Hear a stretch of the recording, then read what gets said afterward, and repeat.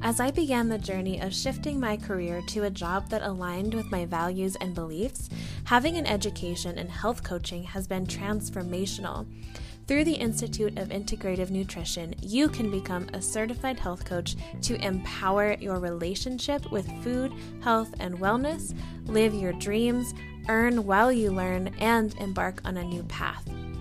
Join the global community of like-minded change agents who are here to empower, inspire, and motivate you to create the life you've always dreamed of by clicking the link in the show notes. And by doing so, you'll receive $2,000 off tuition when you pay in full, or $1,500 off tuition if you choose the payment plan option, or you can mention my name, Samantha Nagel, spelled Nagel. Discover how to take a holistic and nourishing approach to health and wellness today.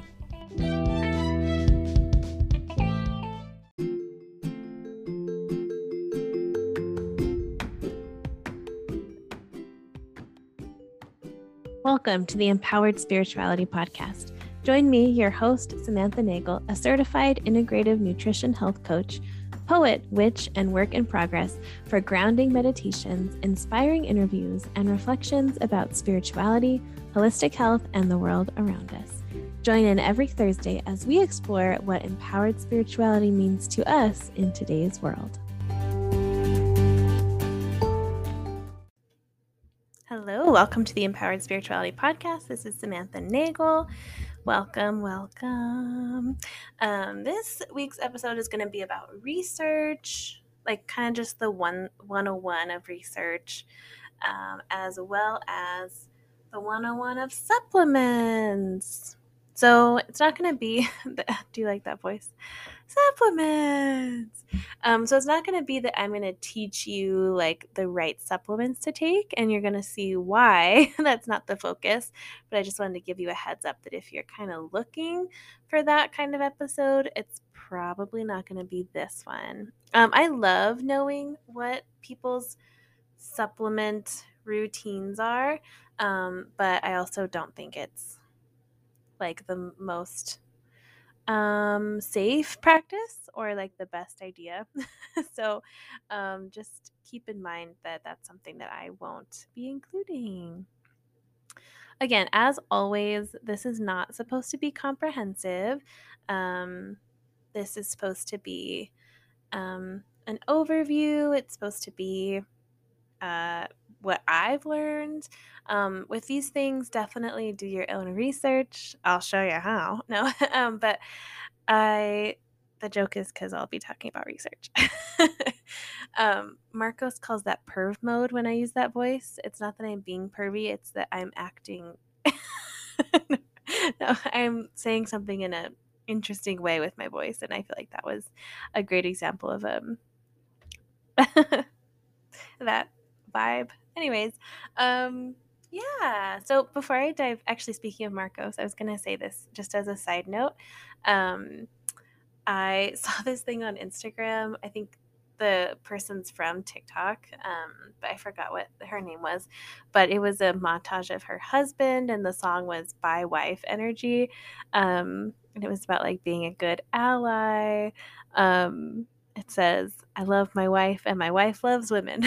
And I just thought it was so cute. I've watched it probably 10 times today. I've sent it to everyone I know that's bi. I've sent it to Marcos, which is like a feat because he doesn't have Instagram. I texted it to him and was like, you have to watch this. This is you. But yeah, I just thought it was really, really funny. And I just keep thinking about it and laughing and like singing it every time I see him in my head. But real talk, I am really grateful that he has bi wife energy because yeah, it just means a lot to me. Like this year, I didn't go to Pride, but he was like ready to go to Pride with me, which I thought was just like a really, really nice gesture, that he would have gone with me. And the reason I didn't go wasn't like something just came up, so we didn't go. But I felt like really, really touched that he was willing to go. And we kind of talked about the fact that he's like in a queer relationship, even if he's not queer, because he's with me. So it just felt like super affirming, and that yeah, it felt really good. I've had people even comment like, and Marcos is okay with it. And I'm like, well, first of all, there's no other option.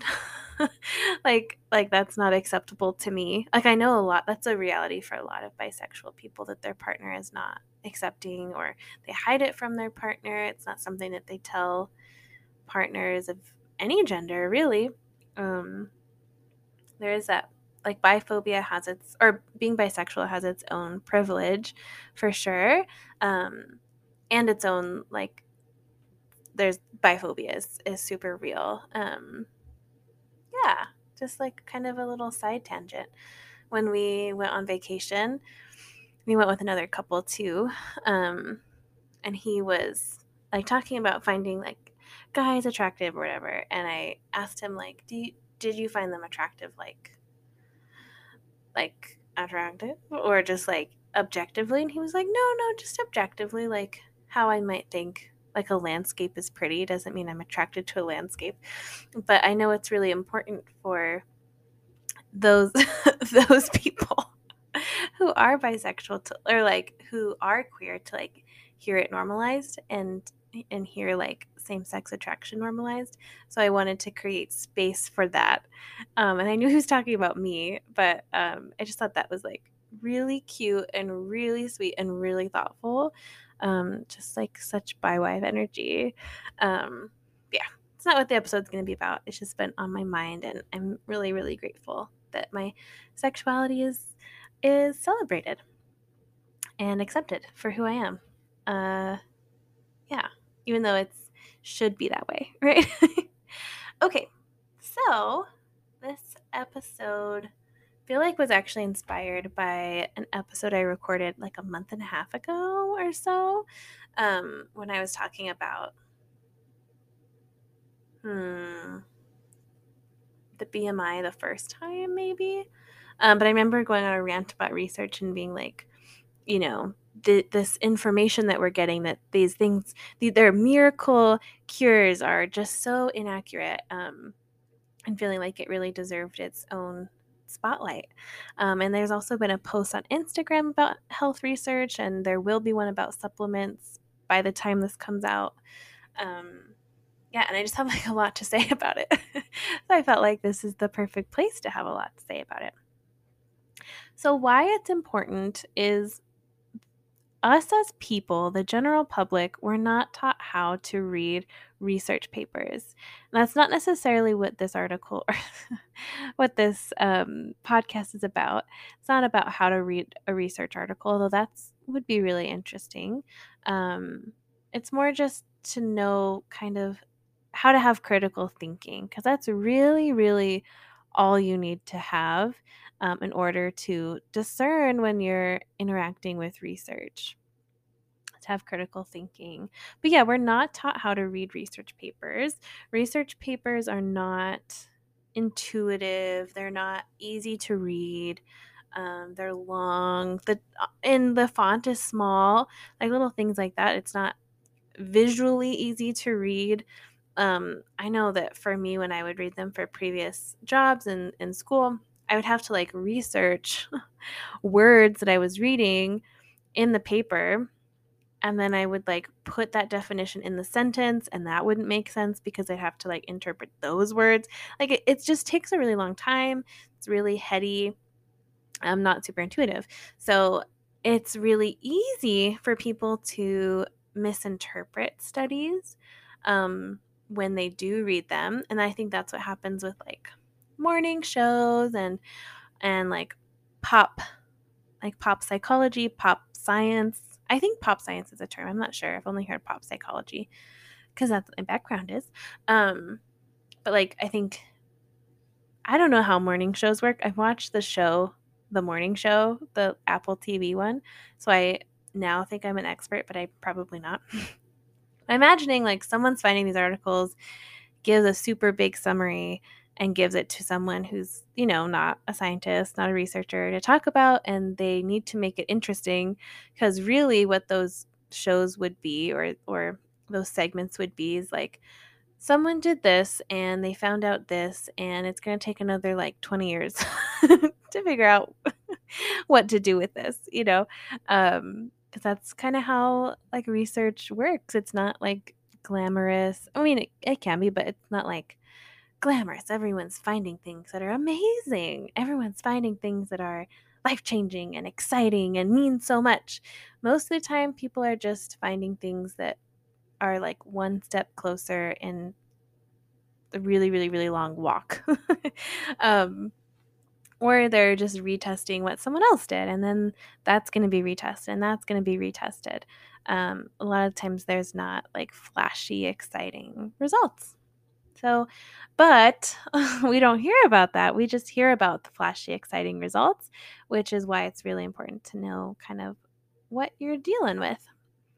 The first point I'm going to make about research is correlation does not equal causation. If you've ever taken a statistics class, you've probably heard this quippy little saying that correlation doesn't equal causation. Correlation just means that the variables are statistically associated.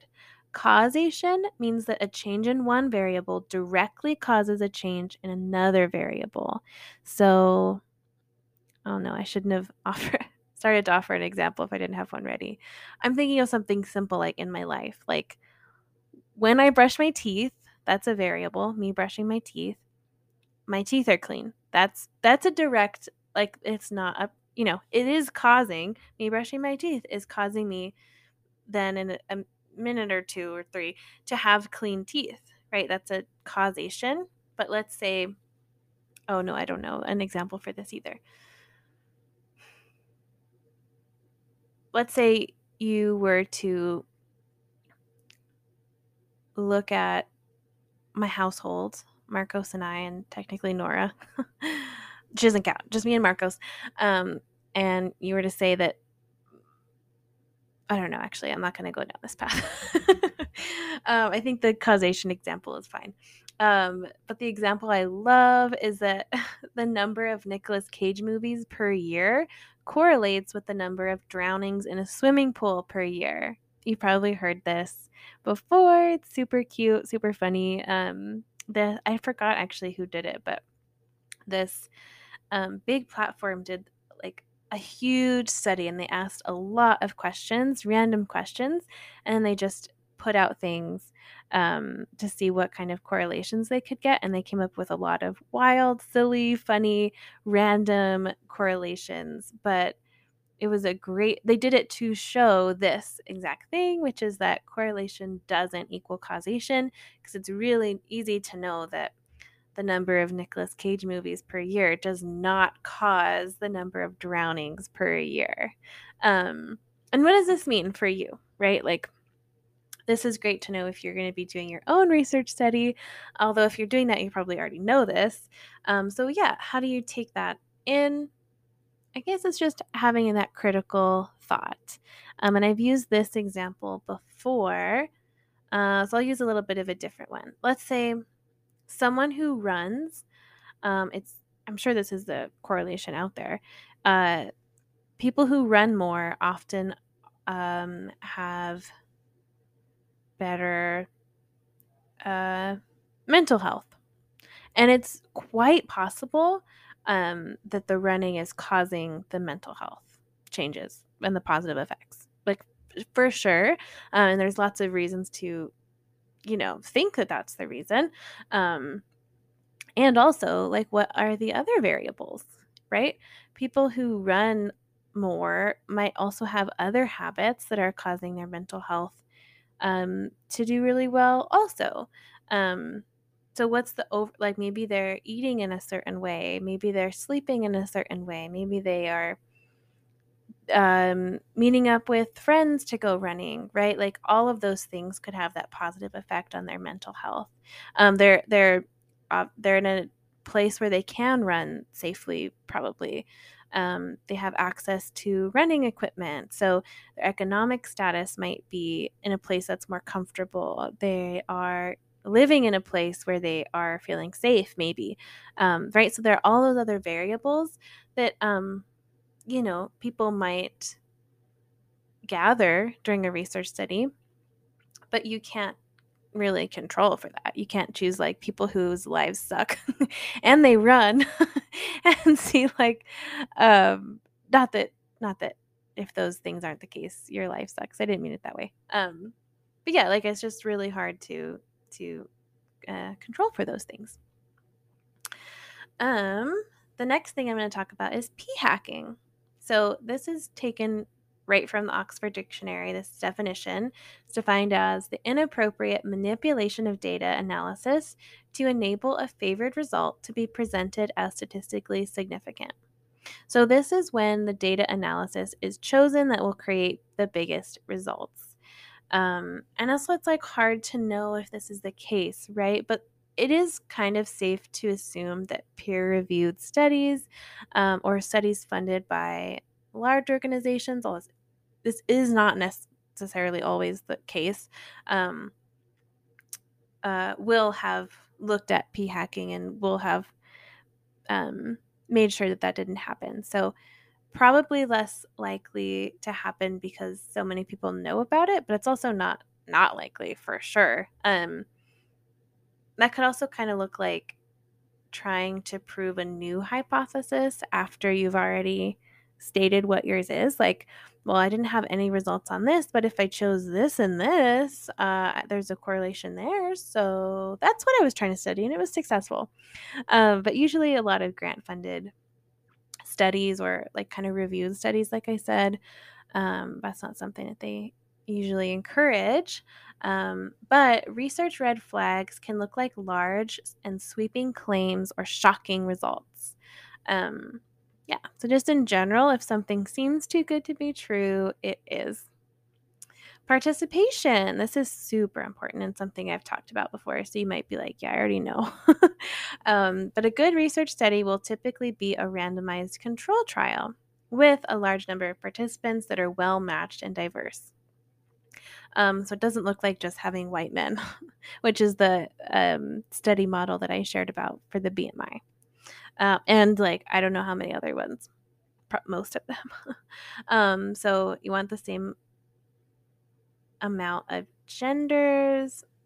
I don't know. The research community, from when I was in it, wasn't really, they were doing men and women. There was like that binary was really existing there. So that's also something to think about, that people who don't fall into the binary or don't identify with the binary probably aren't being represented hardly ever. Like, really, really hardly ever, unless the study is about something to do with gender in that way. I would be really surprised if they were included, or they're included and put into one of the categories or one of the binaries. Yeah, which is disturbing. Yeah,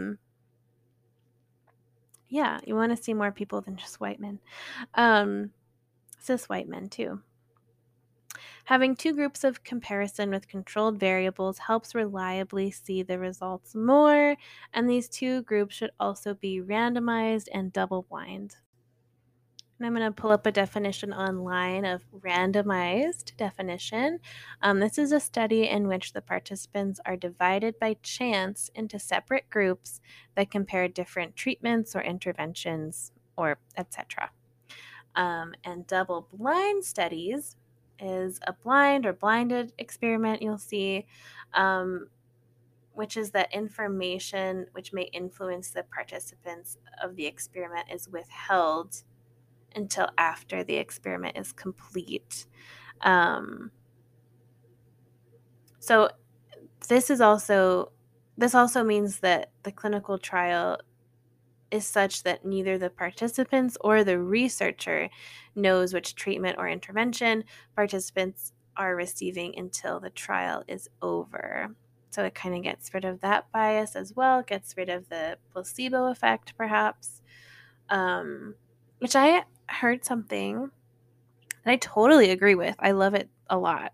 Because a lot of people will be like, oh, is this the placebo effect? Is magic the placebo effect? Is manifestation? Is meditation? Is herbs, supplements? Are they just the placebo effect? And she was like, maybe, but like, who the fuck cares?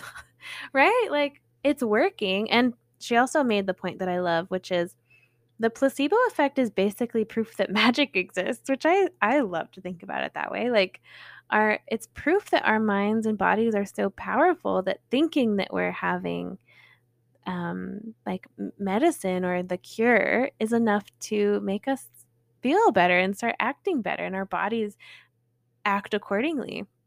I think the placebo effect is really brushed off as like, oh, it's how do we know it's not just a placebo effect? And it's really important to know, like, because that's really important information, of course. But I also don't think it's a bad thing when that's like, I don't think that finding is bad. I think it's just like a beautiful example of how powerful we are. I love it so much. On that note, I'm gonna do one on law of attraction and like my well-rounded or no, I like holistic thoughts on law of attraction and manifesting next week. So stay tuned. But I'll give a little tidbit, a little Easter egg. Is that how you use that word or that phrase? I've heard it used, but I don't really know how to use it. Um, anyways, a little prequel, which is that there's also criticism in for the like you can heal your body and your mental health just with your mind. Like I also don't think that is the takeaway either. And I think that's honestly what my takeaway is with holistic health, herbs, medicine, all that stuff, is that yeah, you can do great inner healing and literal healing work with yourself through the power of intention and herbal remedies and movement and mental practices and emotional practices. Like I 100% believe that. And also I don't think it's the only way to heal ourselves. And I also don't think it works, or I don't think it's effective 100% of the time. For example, if you have a broken leg, I don't think you should just like think or feel yourself into having a healed leg. I think you should go to the doctor.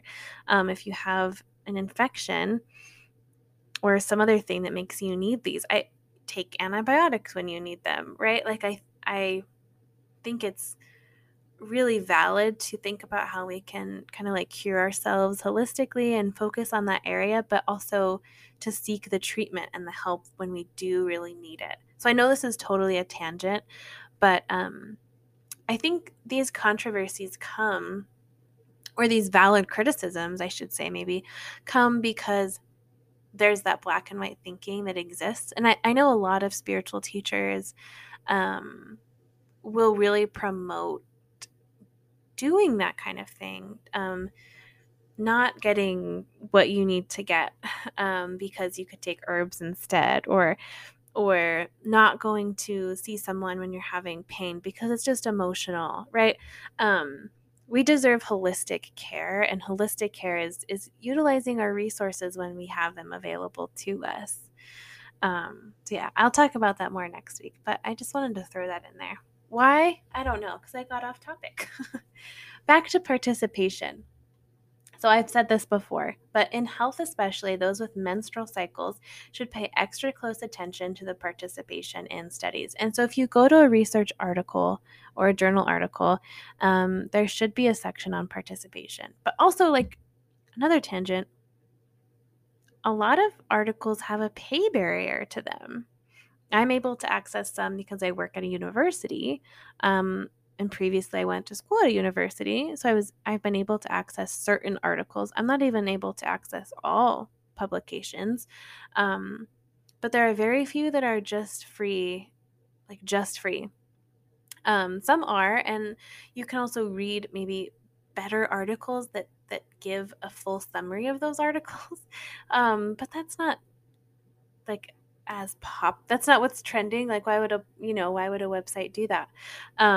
So that's a really shitty thing I didn't even write down to talk about, which is that there's a pay barrier. Like not only is it hard to read, not only do you not think about reading it, but you also have to subscribe to the journal to read it. Yeah, and I get it too. Like, journals have to make money, but it sucks to have that pay barrier there. It sucks to gatekeep that kind of information. Anyways, yeah, so it wasn't until 1993 that women were required to be included in National Institutes of Health studies. So that's just for the NIH. And I'm not sure, but most, like, that's not a requirement everywhere, right? Not all studies require that you include women in your studies, which is absolutely bonkers. And 1993 is not long ago, and we are using research from a long time ago, from longer than 1993 ago. So the fact that those studies may not have had women in them, it like it's half of the population, give or take, right? Um, yeah, and also, so now it is more widely required, even if it's not an NIH study, like to be taken seriously now. That is kind of the gold standard. Um, But most studies with women or those assigned female at birth often do not control for hormonal contraceptive use or menstrual cycle phase. So I know when I was in research, I would note when people were taking hormonal contraceptives, but it wasn't inclusionary or exclusionary criteria. It was expected that most women would be on birth control. So yeah, like to exclude them would be, and I wasn't doing like reproductive health research, but I was doing mental health research, right? That's not a criticism to the study, but just to show that it's not common practice, I don't think, to exclude for birth control. Um, and certainly not to monitor menstrual cycle phase. And, logistically, I don't know, like only, how hard would it be to only include women who are ovulating? The scheduling alone, especially if there's follow up sessions or you're tracking someone over time, right? Like that might become, it definitely would become very challenging. So there's a reason why it's not done, besides like sexism and misogyny, but also just like it would be challenging, take a lot of work, it would like slow things down, so I understand it from that point of view. But our bodies are incredibly different cycle to cycle or phase to phase. Like the way my body operates when I'm ovulating versus when I'm menstruating is so different. I have such a different range of hormones. I have just so much is different. My mental health is different. My physical health is different. My emotional regulation is different. And that's really important if you're doing studies that require information about any of those things. So, I mean, I've talked about intermittent fasting enough to know for you to know I probably don't like it, right? But this is something that I remind people of a lot when I work with them, which is like, it's fine. It's fine. I'm not saying not to. But sure, there is some research saying that it's good for you and that it's great and whatever, it has all these benefits. Uh, one, like, have those really been tested enough? Have the sizes of the participation been enough? I don't think so. Not from what I've seen. But also, it's not like our bodies are really different. And I think Dave Asprey, who's like one of the big pop health people out there, um, he mentioned, like, I think it was him, said if you're menstruating, don't fast. So I appreciate that. But also, if you're in your luteal phase, if you're premenstrual, you need to be eating more if possible. You're going to be hungrier, and you're going to be hungrier for a reason. So anyway, I'm not going to go down that path. But yeah, cycle phase is just super important for our bodies. Um, I'm going to move on to replication. So just because a study was found in just because a result was found in an exploratory study does not mean that it's truth. So what happens in research is that there is sometimes an exploratory study. So let's say someone's never looked at intermittent fasting before, ever. So that would be the first study of its kind. So if that study shows that there was promise, and that people had XYZ benefits, that doesn't mean that that's the truth, right? That was one study. It's probably a smaller study, because maybe the funding was smaller, right?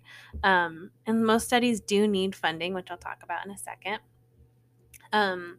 It needs to be replicated, and those results need to be shown again and again and again. And a lot of the times they're not replicatable several times over and over again.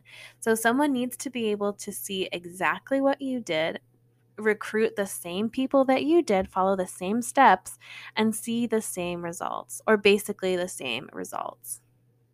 And if that's not happening, then we shouldn't use the exploratory studies. Oh my gosh. I mean, hello. Great example, is the study, I don't know the year, that was published that said autism was linked to vaccines. Autism in children was linked to like prenatal or vaccines at birth.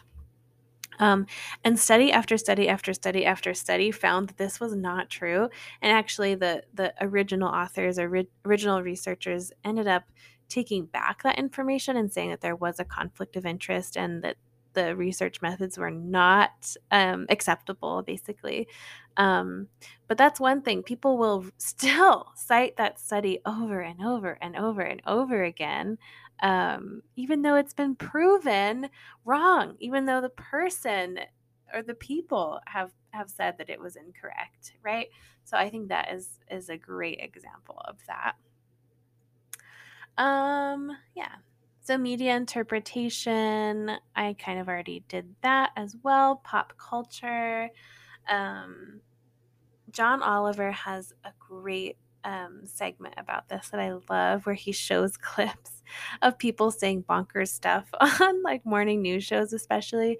And this isn't in his clip, but it was in another one, and I don't know like who it was or where it's from, but it stuck with me because it was so ridiculous. But it was like, this is also about correlation, but it showed that the more tattoos a young man had, the more likely he was to be gay.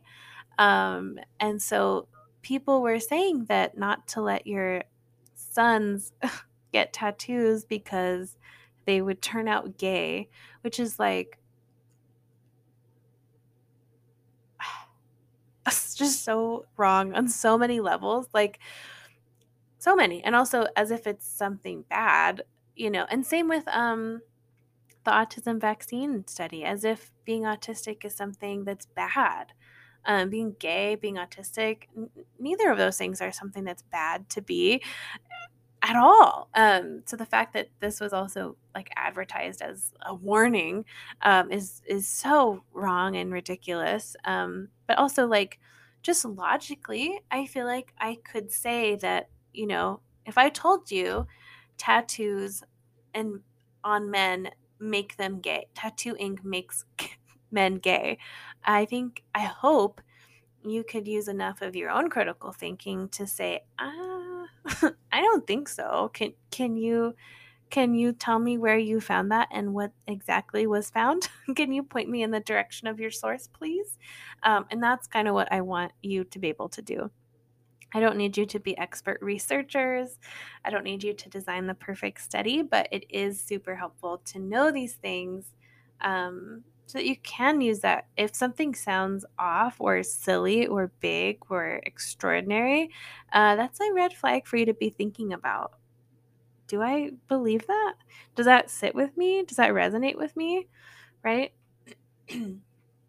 Yeah, and funding, super interesting. Who is funding the study that you're learning about? An ethical and reliable study should have no conflicts of interest. If there are conflicts of interest, they are small, they're resolved by an independent board.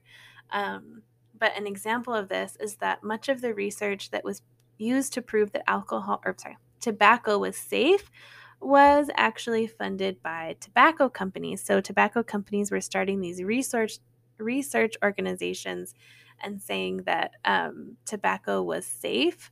But it came out that they were paying for the studies. So it's not super reliable. For another example of this, I so highly recommend Holly Whitaker's book, Quit Like a Woman. She talks about big tobacco, and she also talks about big alcohol, which is a passion of mine, and I will be doing an episode about alcohol. I'm rereading her book, and I reread it anytime I'm a little bit tempted to uh, release my sobriety, I guess is a loving way to put that.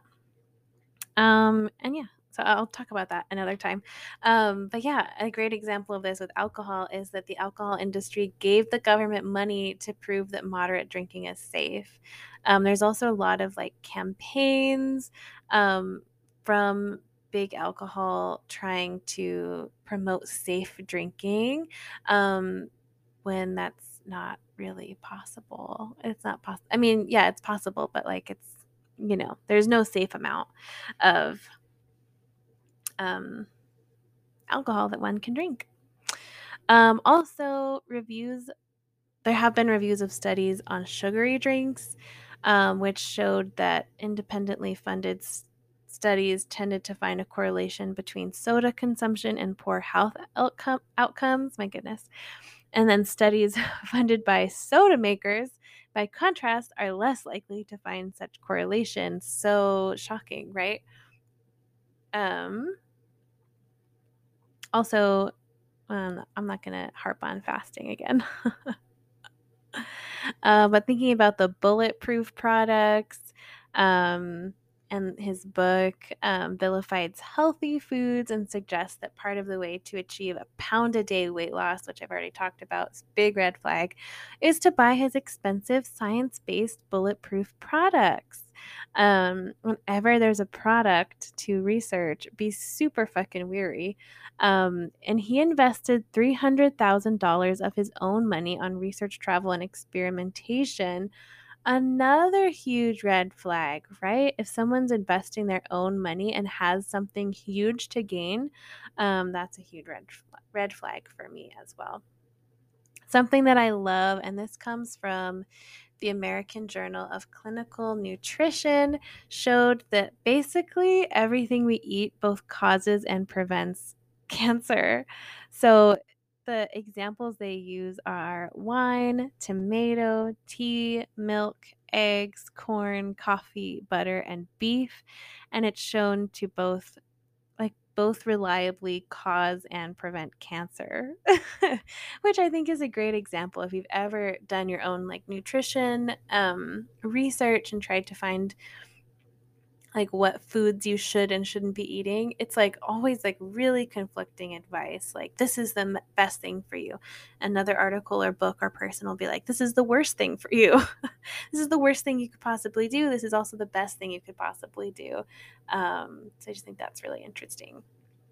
That's all I have about research, and I'm going to jump over to supplements now.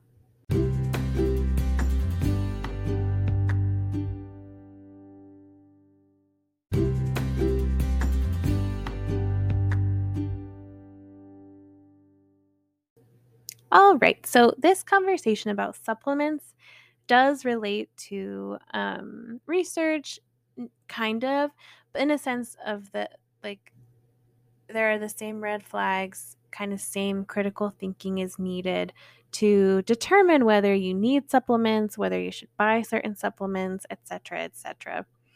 So yeah, I'm just going to dive in. The dietary supplement market in the US in 2020 was estimated at $46 billion in the year 2020. That's a lot of money for supplements. So most people, like big nutrition people, will have their own brand of supplements. So if those people are nutritionists or they have wellness websites and they're telling you that certain supplements are absolutely necessary for your health, and oh, you can buy our supplement, just like the whole bulletproof diet thing, that's a huge red flag. right? Because is it really necessary, or do you just have a product to gain from it? It's like the conflict of interest from research. It's a huge conflict of interest to be the alcohol industry and funding studies showing that alcohol is safe to drink. It's a huge conflict of interest to say that supplements are really great for you. Oh, and by the way, I have this really expensive supplement that you absolutely need to take, right? Huge conflict of interest. Dietary supplements, I'm kind of just changing topics here. But dietary supplements, so think about the word supplement, it's intended to supplement diets. They're not necessarily meant to be the diet, be where we get all of our nutrition. I think they can fill some gaps sometimes, but when we get all of our nutrients from supplements, it just like may not be super possible that we're even getting those nutrients. Supplements might come in tablets, capsules, soft gels, gel caps, powders, bars, gummies, and liquids. And this is not to say that supplements are bad. I also take supplements, and I also think that taking herbs and taking supplements that you buy at like Walmart are different. And I'm not saying that supplements you buy at Walmart are bad. I'm just saying they are two different things. So I want you to keep that in mind as well. So let's talk about the FDA. The FDA does not have authority to approve dietary supplements for safety and effectiveness or to approve their labeling. And yeah, are there probably issues with the FDA that we could talk about? Sure. Is there definitely a way that we devalue holistic remedies? Yeah, for sure. Big time. But it is something to think about that the FDA does keep us safe in a lot of ways. Um, Products containing hidden drugs are also sometimes falsely marketed as dietary supplements, putting consumers at an even greater risk. And also, if they don't approve their labeling, like they can kind of say anything, right? Moving on to drug interactions, many supplements contain ingredients that have strong biological effects, which may conflict with a medicine that you are taking or a medical condition that you already have. So, for example, St. John's wort, you can take as a tea, you can take as a supplement, as a capsule, probably other ways, I don't know. And this can be really like a great home remedy for depression. Um, I've also seen it in like PMS relief. Um, but it also will, if you're already taking antidepressants, you should not be taking both. And you also should not be taking it if you're on birth control and you want your birth control to work, right? And that's a surprising interaction. Like I wouldn't intuitively think those things. That something I'm taking possibly for depression could impact birth control, but it could, right? Things for ovulation health can increase ovulation, so not something you want to take if you're on birth control and you want your birth control to be effective. Um, yeah, I don't know. I can't think of anything else at the moment. Also, St. John's wort can have an interaction with your heart as well. That happened to my partner. He was taking St. John's wort, and then he was having, oh, I forgot what the word was. It's basically, oh, I forgot I used to do this. I used to work with heart rate. It's where the you're not going to know it by the thing I'm about to say. It's where the little end thingy of your heart rate, I think, has two or has like a big, like too big of a bump. What's it called? It's like your T something. I don't know. But that happened to him and it went away when he stopped taking St. John's wort. And his doctor told him that that could be a possibility. Oh my goodness, I choked up my own spit. So always do your own research. God. Or consult with a professional I say I think it's good to do your own research as well. So that's another example. Like, I don't think that always doing your own research always only is good enough all the time. I do think you need the advice of a medical professional at times. But yeah, I think it's also good to do your own little double checking sometimes too. And there's also, you can go to drugs.com or drug.com and have the same experience. Not the same experience. No, but just see a list of things that could possibly be an interaction. Okay, so next thing I'm going to talk about is homeopathy. So I know a lot of people who love homeopathy and they swear by homeopathic remedies. So sorry. So the thing is, I used to think when people were talking about homeopathic remedies, they were talking about herbal remedies or natural remedies.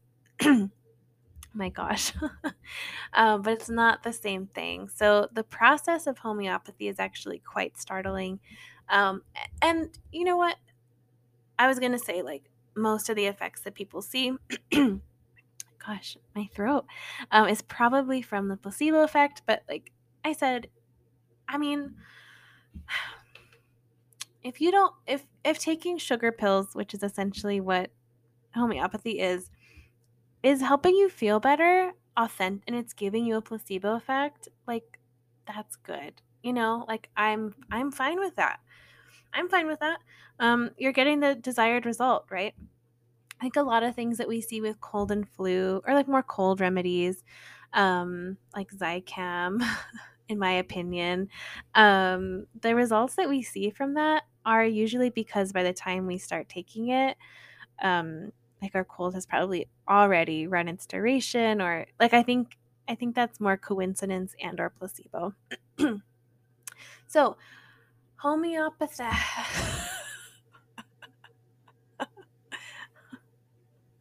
Okay. Homeopathic remedies are made through a process in which a substance is diluted with alcohol or water.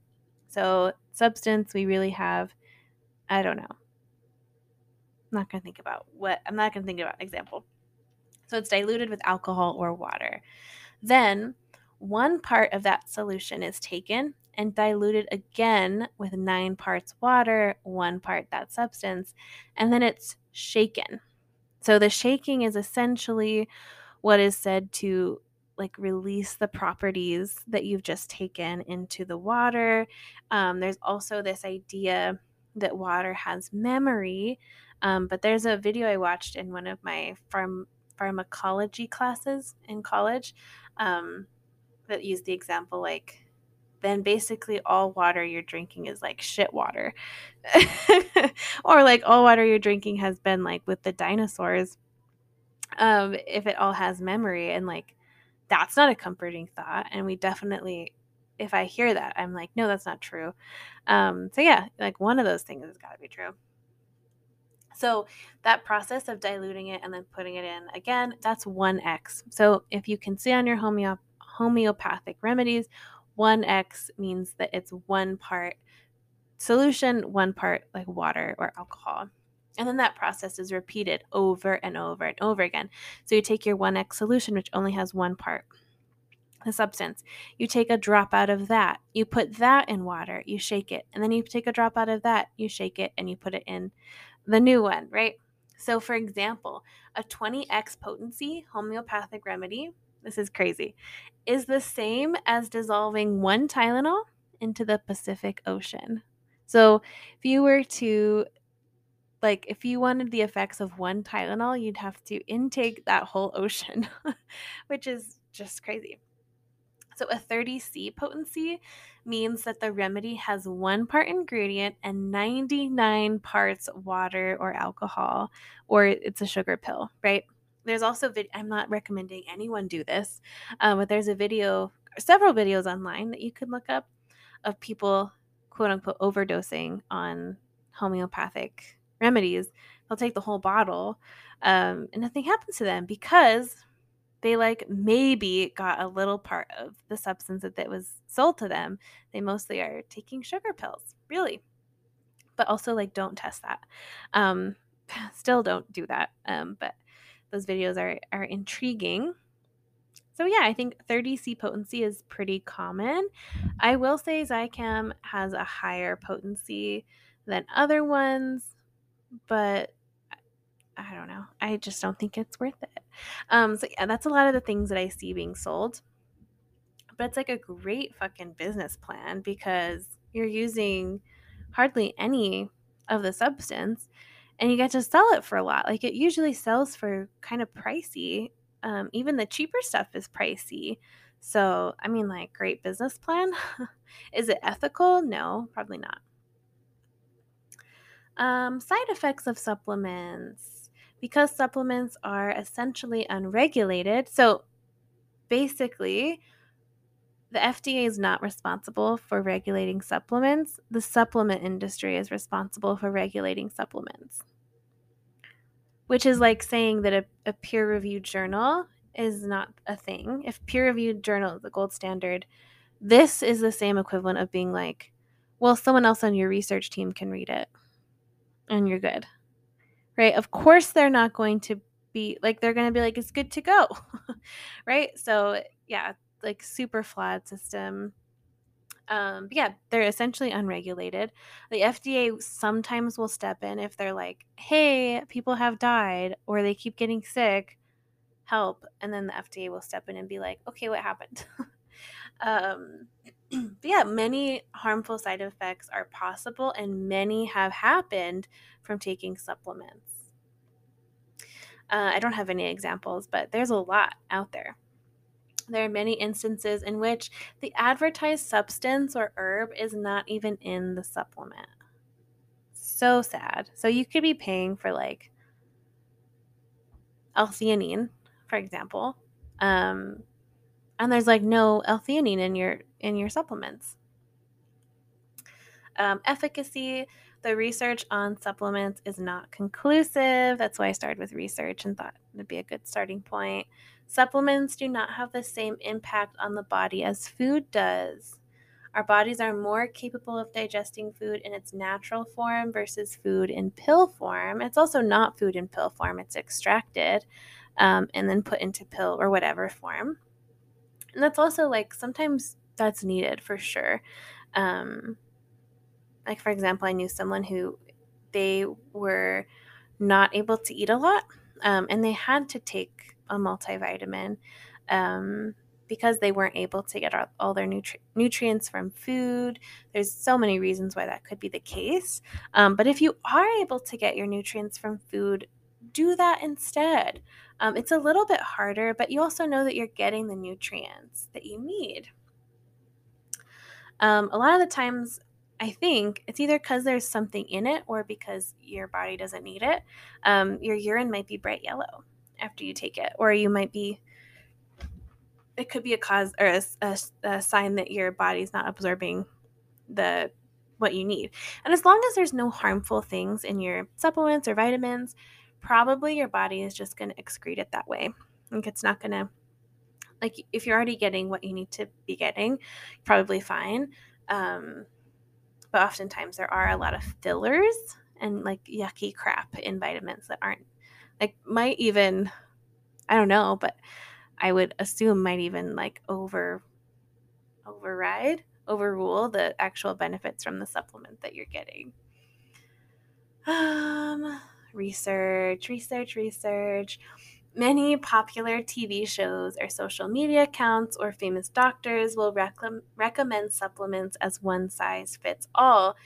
But the reality is our bodies are all incredibly different and we have different needs. And we also have different medical histories and medications that we're on, like I mentioned. But that slide actually was inspired by one person in particular. He had a talk show host and his name rhymes with Dr. Foz. um, he, but yeah, he actually went to courts. Which court was it? I'm gonna have to look it up. But because he was like advertising all these supplements to be a cure-all magic for every person, everybody, and the court was like, do you really believe that's true? And he was like, no. So yeah, you'll have to look up those videos. They're really interesting. But yeah, it's super common. Like I'm sure you can remember times where you've heard about magical supplements and things that everyone should be taking. And also, like, how many of those people are sponsored, especially with influencers and social media now? Like, are they sponsored? Are they getting money from that? Right? So, are they selling them themselves? That's really good to know. Also, many shows or influencers haven't read the detailed studies that they are referencing. Research often gets sensationalized and taken out of context in the media. We know this. We just talked about this. Quality health advice is taken from years of quality data studies, not budding new studies, which are often what are trending. So, yeah. Also, I just think you need less supplements than you think you do. Like, I know people who have rows and rows of supplements that they take every single day. Um, Honestly, in my preferences too, like, if you want to take an herbal supplement, can you get it? Can you go to the herb store and just get like a shit ton of that herb for probably way cheaper? Make your own capsules, or just make your tea with it. You can have it that way. You can incorporate it into your food, like turmeric, for example, or turmeric. I don't really know how to say it, but I'm not necessarily recommending it, but that's something that I think is really helpful. And I just put it in stuff. I put it in my tea. I throw it in rice. I throw it in meat. I throw it on veggies. Like, you can just throw a little bit on pretty much anything and it will not taste. I throw it on popcorn. That's pretty good.